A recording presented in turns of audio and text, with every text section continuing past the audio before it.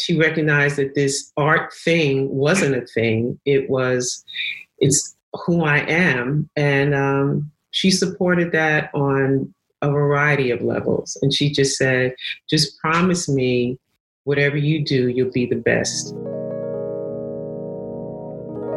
This is Adrienne Jones coming to you live from New York, and you're listening to Artistry.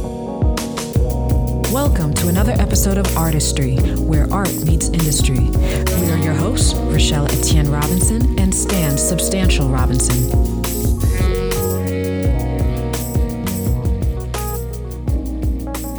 All right, welcome to another episode of Artistry.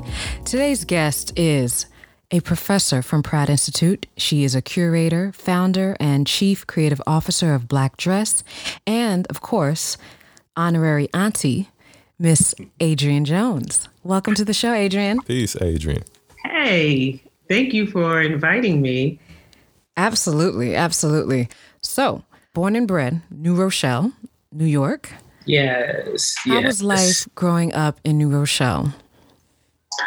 My parents are very interesting people. So, yes, I grew up in the suburbs. New Rochelle, at that time, it was mostly white and Italian and Black. And I did not recognize how protective my parents were of me when it came to racism until I grew up.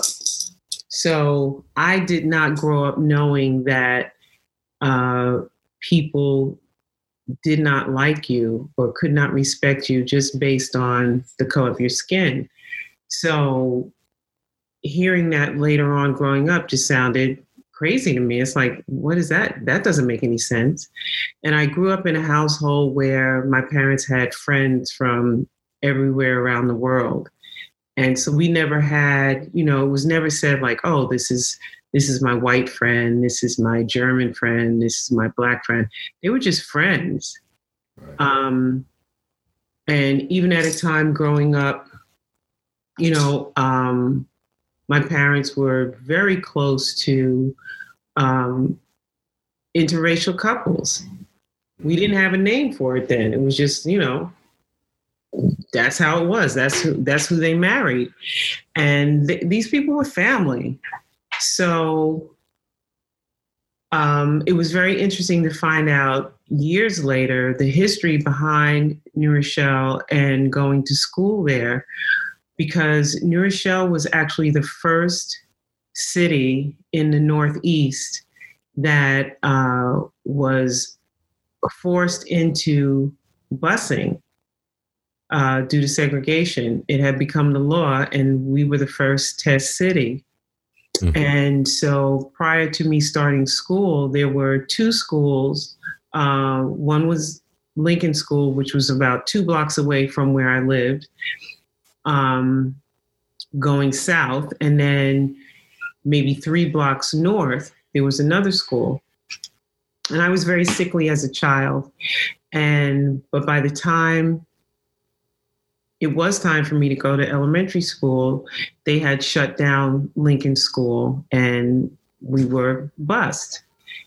And my mother fought really hard to get me to be able to go to school near home. So if I had an asthma attack, she would be able to get to me. And because this was now law, federal law, she could not do that.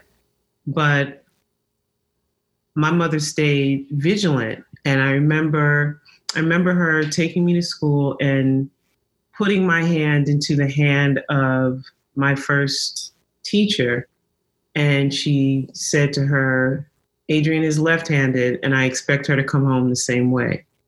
Wow. And not knowing that just wasn't about me being left-handed. That was about me being one of maybe 3 Black children in the whole class. Mm-hmm. And I'm sending her to you as, she knows who she is. She needs to be able to come home the same way. Right.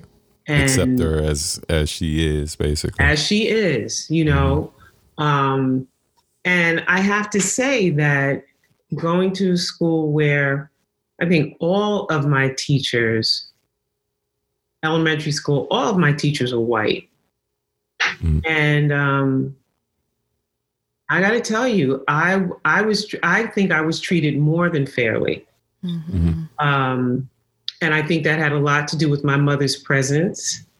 But again, being a sickly child, I missed a lot of school. And my teachers not only came to our house, to our neighborhood, and brought me the work that I missed, but they actually came in and sat with me to make sure I understood everything that they had sent home to me. Wow. So for me, it was uneventful. I didn't know about all the politics that was going on as far as me going to school. And then coming into school the first day, and this little girl walks up to me and she says, "You want to be my best friend?" And I was like, "Sure." And her name was Frances Figari, very much Italian. And when I got to middle school and it was time to choose a language, I chose Italian because her Nonna did not speak English. And I needed to know how to communicate with her. Wow. You know, you bring up such a great, interesting time in history, in that so much so, you were featured in a documentary that I believe came out called Leveling Lincoln. It's not out yet. Yeah. Okay. By director Arden Lewis. Can you tell us about the significance of, you know, it being uneventful? Because for a lot of folks, when we hear about this time of desegregation and busing, you know, you hear horror stories. And so... and it was very eventful, right? Right. I can only give much applause and respect to my parents. My parents were older than my friends' parents, somewhere between 10 and 20 years older. So they had experienced and witnessed another part of American history that was even more horrific. And my dad, both my parents came out of the South, and my dad he served in World War II. And when he came back, he never went back to the South. He stayed, and there was land left to him by his mom. And he and his sister decided together that they were never going back there to live. They always went back to visit, but never going back to live.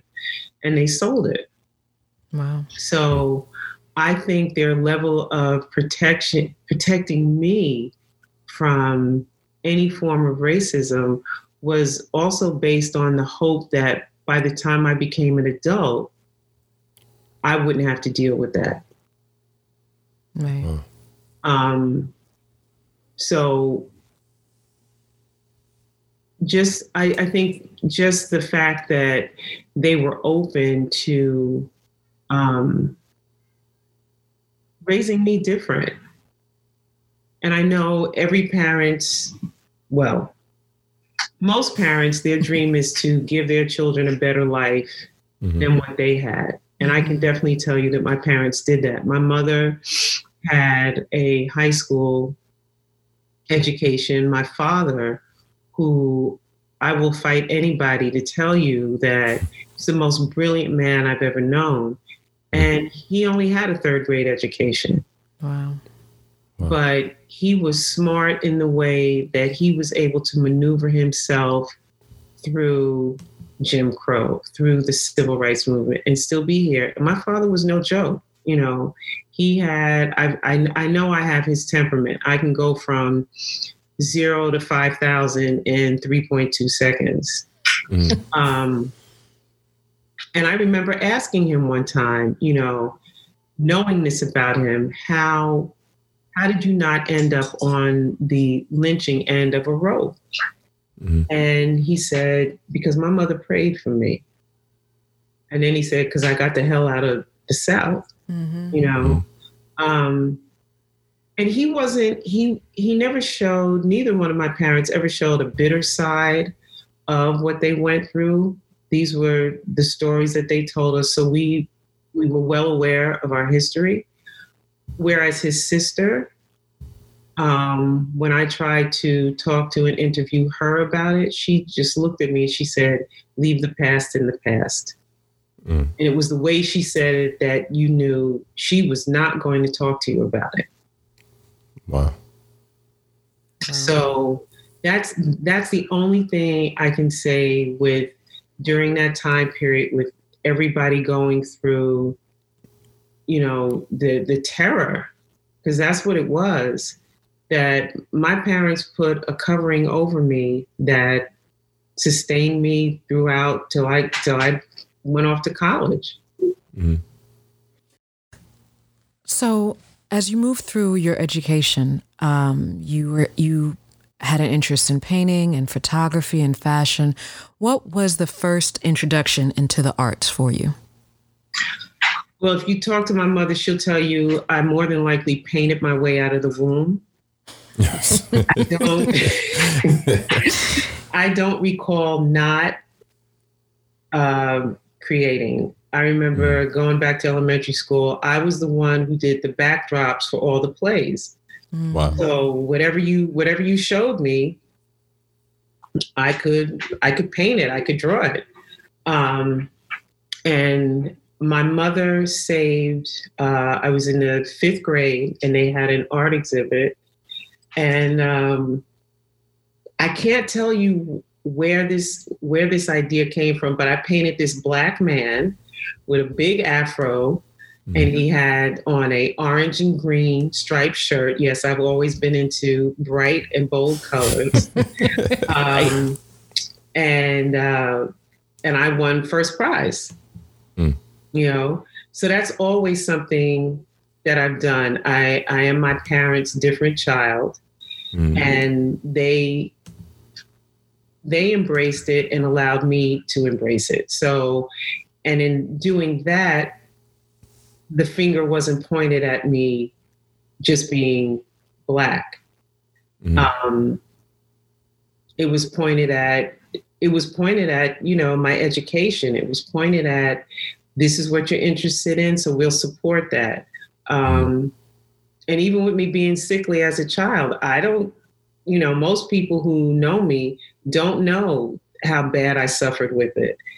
And it wasn't a big deal. I'm telling you about it now because I have to fit it in somewhere in the story, but it wasn't a big deal. They didn't make it a big deal, so I didn't make it a big deal. And I think it was the same about racism. They didn't make it a big deal in my life, and constantly told me I could grow up to be whatever I wanted to be. My mom was hoping for a doctor. That kind of fell through when she found out that I couldn't stand to see the skin pierced. Like to this day, I would keel right over. Blood doesn't bother me, but I can't watch a movie where somebody's taking a needle. And then she just, she recognized that this art thing wasn't a thing. It's who I am. And she supported that on a variety of levels. And she just said, just promise me whatever you do, you'll be the best. I think you just inspired a quote. I don't know if it already exists. So I'm gonna do some research after. Okay. But if it doesn't, when you said art isn't a thing, I thought you were gonna say art isn't a thing, it's everything. And I was just like, man, if he finishes like that, boy. So I'm gonna go ahead and give you the assist real quick. Okay. And we're gonna make that into a shirt. You know what I mean? We're claiming that right now. We'll go ahead and work out the percentage right now. So let me say it again. Art isn't a thing. It's everything. It is everything. Bars. There we go. I just had to get that in bars. And so Upon graduating high school, you went on to FIT, for those that do not know, Fashion Institute of Technology. And this is during a time where the city, the country was very lively. You're talking about the late 70s, early 80s. What was that experience like? Interesting thing was I had a lot of different interests. And by the time I got to high school, and not tooting my own horn, I'm just telling you as it is, I'm really smart. I'm one of those kids. Claim it. And so, that standardized testing, and I always scored very high. Testing has never been a big deal for me. And so when I got to high school, in fact, before I got to high school, all of the art classes that I just loved and enjoyed, they kind of steered me out of those because I was this enigma. I'm this Black child, this sickly Black child who excels in school. And so they put me in a lot of what they call now AP courses, college prep courses. Mm-hmm. So by the time I got to high school, I really did not have any art.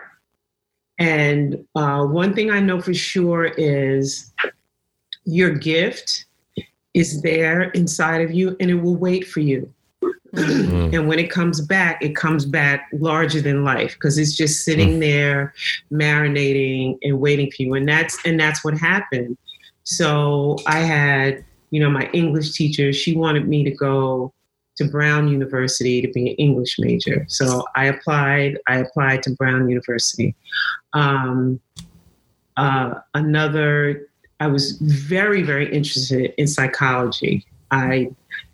It kind of tickled my fancy to figure out, well, how does the mind work and what happens when it stops working? So I was going to apply to a few different schools for psychology.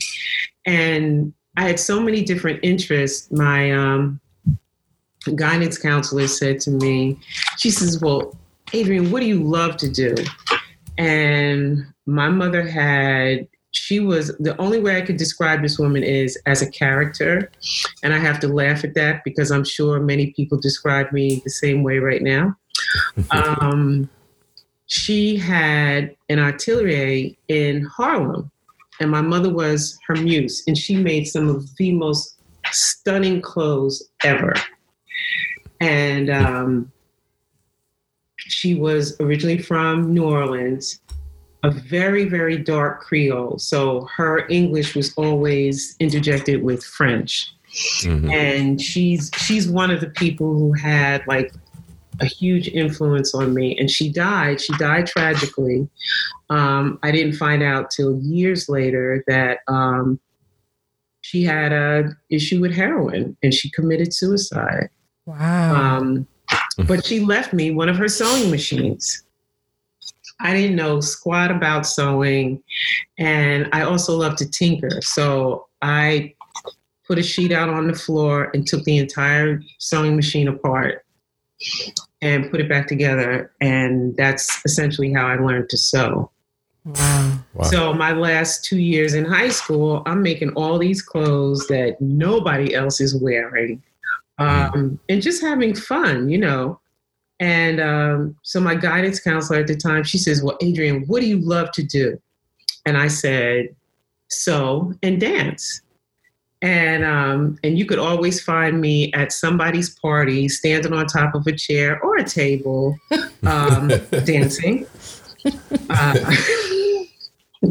I may come back to that later. Okay. So I always wondered if I had said dance first, if that's what she would have chosen for me. And when I said so, she said, that's it, you're going to FIT. I didn't know what FIT was. I thought she was sending me to a school for physical education. When I say in the dark, I was completely in the dark. And so off I went. I had made this gown for my mother. And at the time, they were only accepting 25 students per major. Mm-hmm. And I went in and I got in. Some very wonderful people in my life. I've always had a Jewish parent or 2 or 4. And at the time, my Jewish family was the Blumbergs. Mm-hmm. And Mr. Blumberg owned a business in the Fashion District. And he called some people and I got a full scholarship. Oh, wow. And so I, if we bring it forward, there's a little conflict, because I've had some amazing people in my life who just happen to be white. Mm-hmm. So that's how I ended up at FIT.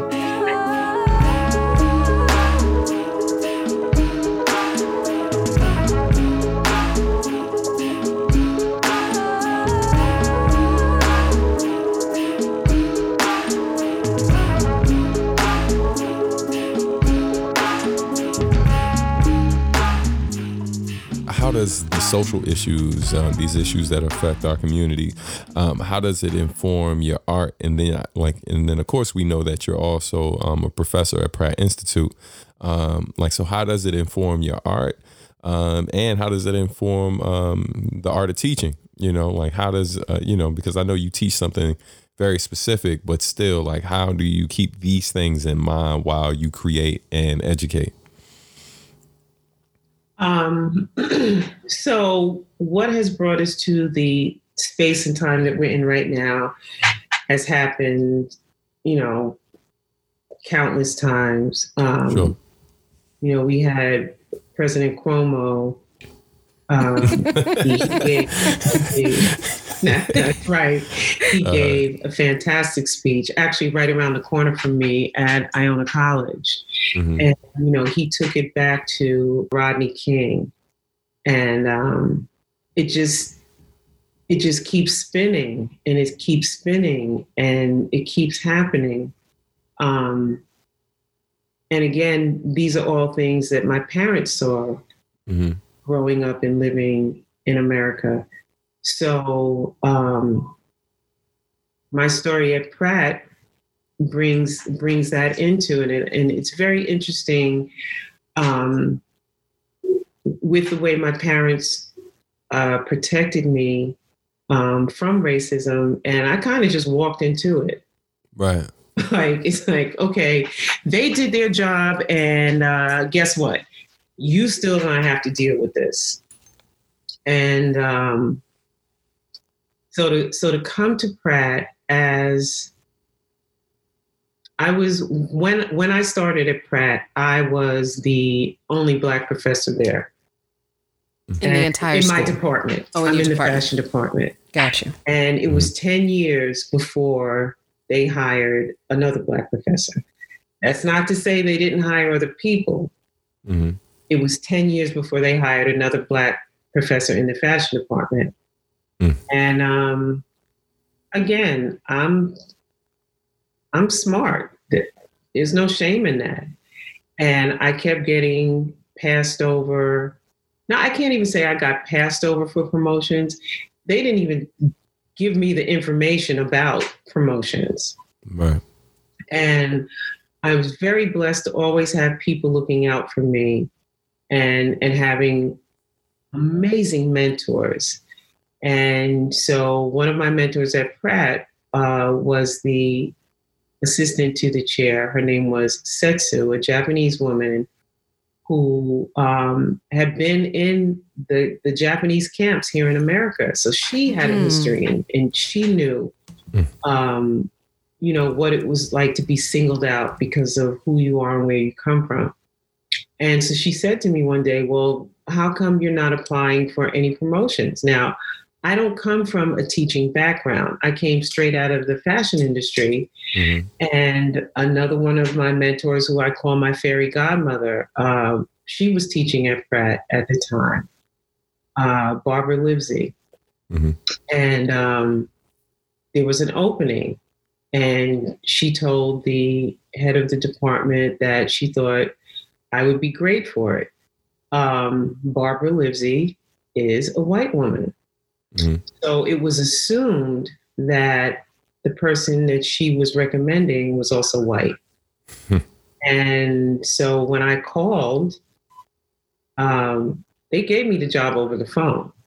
Wow. And you're like, wow, we've heard so many amazing things about you. If you want the job, it's yours. Can you schedule a day to come in and just sign the paperwork? So I was like, sure, of course, no problem. I'll be there on such and such a day. And I come in and I had on some denim overalls and a t-shirt. And I come in and I go into the office, and the chairperson looked up at me with, a little funky attitude. And she says, registration is not until next week. And I smiled graciously and I said, oh, no. I'm not a student. I said, hi. And I held up my hand and I said, I'm Adrienne Jones. And we've all been there, so we all know what the look looks like when they look up at you and, oh, shit, she's Black. Her face dropped. And she gathered herself together, and the best thing that she could come up with was, oh, you sound different over the phone. Wow. And that was my introduction as to what it was going to be like teaching at the Pratt campus. Wow. So we'll just glide through, because this interview is only an hour, and we'll just glide through the ugliness, but there was ugliness. But not only did my parents raise me and let me know who I am, and allowed me to be an artist, and allowed me to hear my voice. They raised a warrior. And I didn't have a problem with fighting all these white people who thought because I was Black, I didn't belong there. I was like, well, you know what? Sign me up for the same program you have. Right. And they didn't. So I was like, okay, well, that's not a problem, because I got my own pen and my own paper, and I'm not going anywhere. So that fight, which went on for probably about 10 years, maybe a little longer, because it was a fight in sections. It didn't all happen at one time. But when the fight was over, I won. And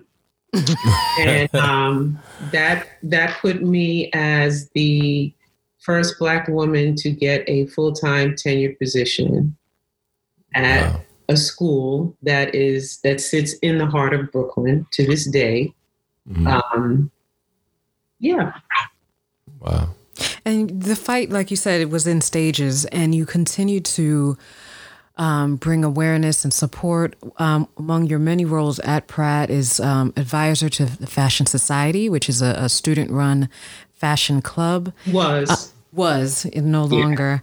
But you also, in 2014, you conceived and co-curated a landmark exhibition called Black Dress, which honored Black designers and addresses the lack of diversity in the fashion industry. And this was in 2014. So walk us through that process. Again, it was one of those situations where you kind of told me that I couldn't, and I was like, watch me now. One of the other professors, white, had given a lecture that we had all been invited to. And she was giving a brief history on design. And she made this comment that went straight through me. And she says, well, the only thing that Blacks have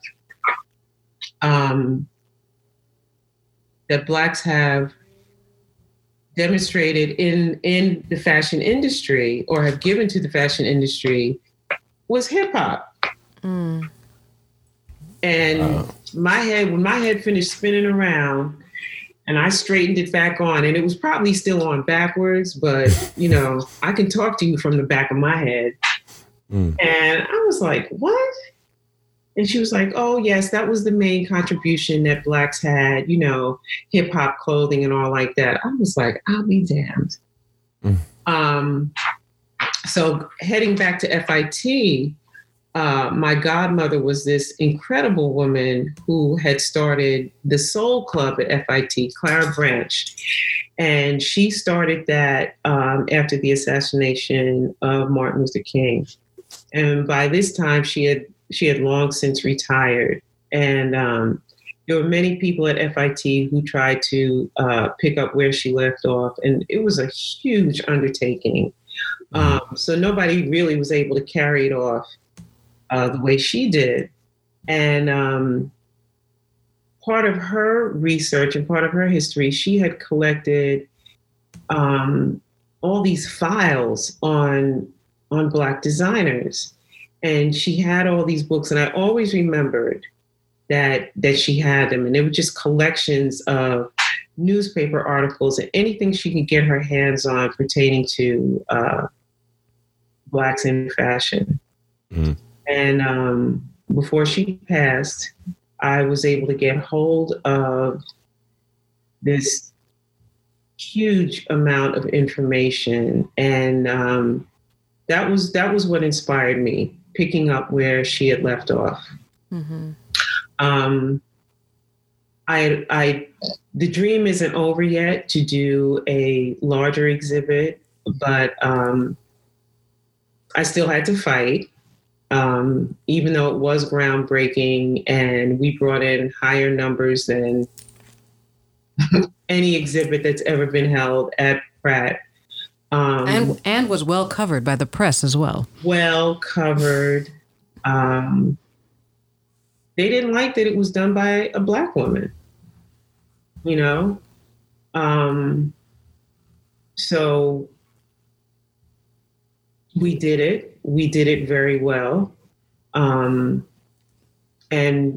thank you, Rochelle, for, I will never forget that night. You were in New York, and it was the night before the opening. And, you came over. We had the exhibit at Pratt Manhattan on 14th Street, and you came over and you said, "I'm sorry, I can't be here tomorrow," because you were leaving. And you said, "But you got me, and anything that you need." And I am so grateful to you, because Black dress would not be where it is today. And we're still a little undercover, but we got some big things getting ready to pop up. And but without you pushing me to say, let's keep this going, this is important, I know for a fact I would have just gone on to something else. I would have dropped it and left it there. So I am so grateful. And for those of you who don't know the relationship between Rochelle and I, Rochelle was one of my students. Mm-hmm. I was going to get there. No, it's okay. Go ahead. I wanted to be able to say that. Right. Thank you. Thanks, Teach. And I'm just, to this day, I'm very grateful for the love and respect that I've gotten from my students over the years. Rochelle, I sent you something last night. I was so tired when I finally went to bed, I could barely read it. And I thought somebody had sent me a post. And this is what I thought it said, because, when you get tired, you can't see straight. And I thought they were saying, follow this person if you want to know about Blacks in fashion and the industry and all like that. And I was like, well, who else is doing that? And come to find out, it was a former student talking about us in Black dress. And I was like, oh, so nice, So it's great. And I've been getting all these letters of love and, thank you. And it's really good to know that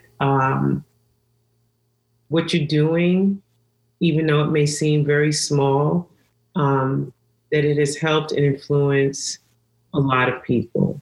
Yeah. Because essentially that's what we're here for. We're here to turn back and reach back and bring somebody else forward. We're here to give the history. And as Black people, we're here to leave a legacy. Mm-hmm. Mm-hmm.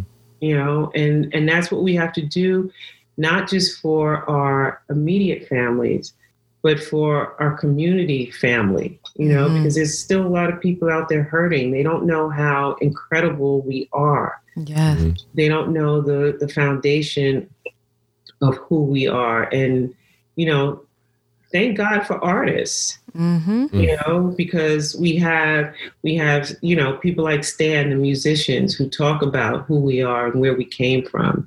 We've got the artist Ava DuVernay, who says, let's take our history and, not everybody reads books for whatever reason. So let's put it up on the big screen so you can see where we've been and what we do and how to celebrate. My friend Chan, he's an incredible documentarian. So we've got all these people doing all these great things, and we all need to know about that, because that's what's going to bring our community back together, so we can now fight this current war that we're in, this attack on Black bodies. Absolutely. And that's why, one of the many reasons that we wanted to do this, but in particular, wanting to invite you, as a former student, I'll never forget from the moment I walked in that first day, those many years ago, and the fact that, I still came back, throughout my entire schooling from kindergarten through college, I can literally count on one hand how many Black teachers I've had. And all of them I remember to this day and have always been very much, very impactful on my life. And so when I met you, it wasn't just fashion. And I think that's the allure. That's why people gravitate towards you. Yes, fashion. And, just for those who don't know, Professor Jones teaches drape and construction, methods in fashion and construction, leather and fur design and construction. And so when you're in these classes, on the surface, that's what you're learning. But when you leave out of there, you're gaining knowledge, you're getting mentorship, you're getting care, you're getting experience, you're gaining support.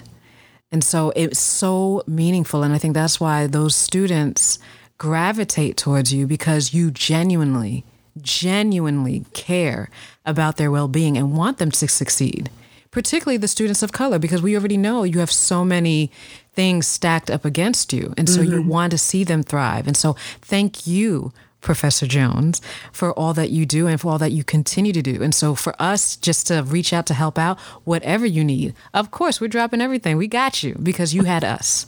And so I want to thank you for that. The quote I always thinking about, that I always think about when I think about teachers is like, students don't care how much you know until they know how much you care. Absolutely. And so, like the students kind of reaching back out to you and showing support to you throughout your career is just a testament to what type of individual you are and how great you are at what you do. So definitely we celebrate you. And it took them a while. It took them long enough. But Pratt finally recognized your innovation and actually awarded you the honor of being a Distinguished Teacher Award for the 2017-18 school year. So, better late than never. But I just want to acknowledge that was received. And, to standing applause, you did a phenomenal job when you gave your acceptance speech.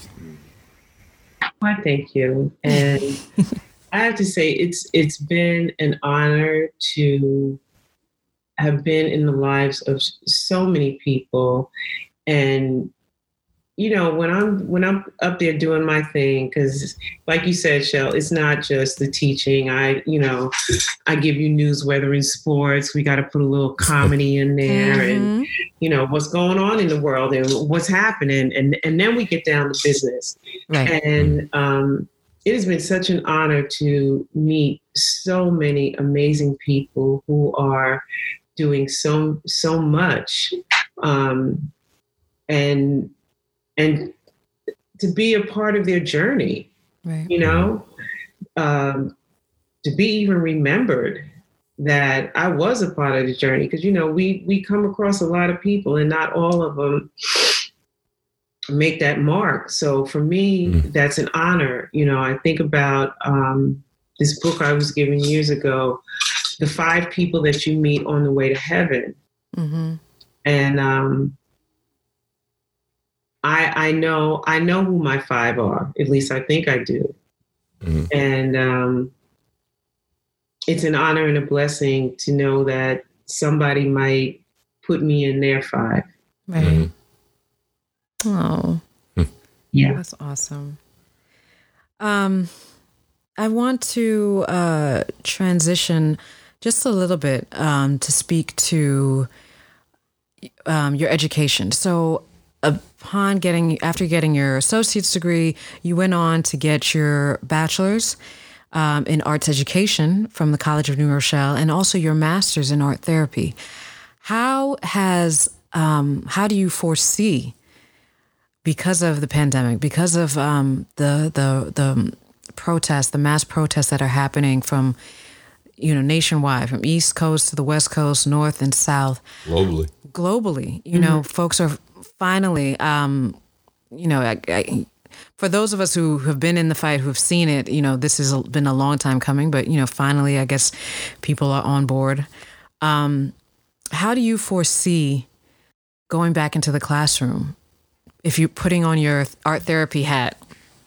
Oh, I don't even know. Like, day to day, that's all that I will allow myself to do. I have practiced yoga, so I know about, trying to stay in the present. And it's hard when there's so much coming at us at one time. So when we got the word that, classes were going to be suspended, at the time they said suspended. It was just before spring break. And so we were like, okay, so we're going to be gone for 2 weeks and then we'll come back and, we'll get it all together. And that didn't happen. We didn't come back, and not knowing when we came back. And my first concern was not even how am I going to teach what I do, because I teach studio classes. I teach, my average class is 6 hours. Right. But it wasn't that. It was how do I look after them? How do I know that they're okay? Mm-hmm. So, we were essentially given that 2 weeks to figure it out. I want to say within 3 days, I was emailing everybody in my class to find out how they were, where they were. A third of all of my students come from China. And, not everybody was able to get a flight out. I mean, it was hard. So at that point we had like 6-7 weeks left because we were at midterm. And I want to say out of that time, at least half of it was just checking in with their mental and emotional health. Yeah. And there were days where we just, it's like, okay, we're not doing that today. We're going to talk about you and how you are. And as a student who, chose to stay locally, you don't always realize that sometimes people choose to go away to school, not just because this is a great school and it's going to give me what I need, but also to get away from whatever's going on at home. Absolutely. Everybody isn't blessed to have a great home life and come from a great family. Right. And, and I'm aware of that. I have that kind of relationship with my students that, we can talk about it. So that's been a big concern. And now the returning, we don't know what that looks like. Right. So all I can do is, in our last class, I said, listen, this is our last class, but I'm not going anywhere. If you need me, reach out. I'm right here for you. And I've had students that do that have done that.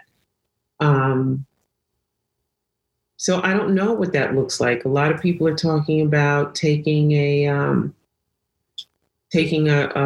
year off. Wow. Then we have to add to it this whole racial divide. And again, Pratt is in the middle of Brooklyn. Mm-hmm. Mm-hmm. there's a precinct, I think it's the 88th precinct, which is right across the street. Yep. And, you know, protesters burst into there.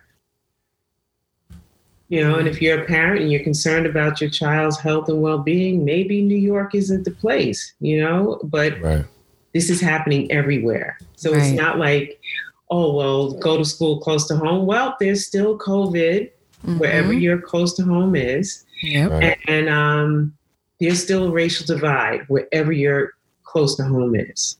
Right. So, you know, we have to start dealing with this shit. We can't keep sweeping all the ugliness back into that closet, because what has happened now is, you know, just like anytime you don't clean out your closet, you don't get rid of stuff, you just keep throwing it in there and slamming that door closed. Well, guess what, America?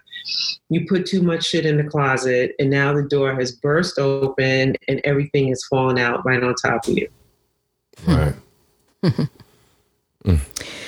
Well, we're about to close out, but I did want to mention, for those of you that would like to learn more about Adrienne and about Black Dress, the Black Dress Project is in a form of a website, blackdressexhibit.com, where you can learn more of not only about Black fashion designers, but also those in the fashion industry. So whether it's models, stylists, hair and makeup, beauty, they're listed on there as well. It's a great resource. We also have Black Dress TV, which is available on YouTube as well as the website, where video interviews of prominent Black and African-American figures speak and talk about their stories. Adrienne, what's next for you? Oh, girl, we doing big things, big things. Let's see. We're working on the book. Yes, indeed. Working on that book. There's a film, a documentary that I'm in, another documentary called Dark Girls, done by my friend D. Chanson Berry. And that's actually due to be out on the OWN network at the end of this month. I don't have the exact date, but when we have it, we will post it on Black Dress. Right. And this is the second installment of Dark Girls. The second installment of Dark Girls, yes. Kind of excited about that. Black Dress, we've been working closely with the African American Museum. Again, the virus got in the way, so we were supposed to do a speaking engagement on fashion there in March. So, you know, we'll revisit all of this. You know, we're not. This just gives us more time to work on our masterpieces. Absolutely. Well, that's a wrap, ladies and gentlemen. Thank you so much, Professor Jones, for taking the time to speak with us. Thank you.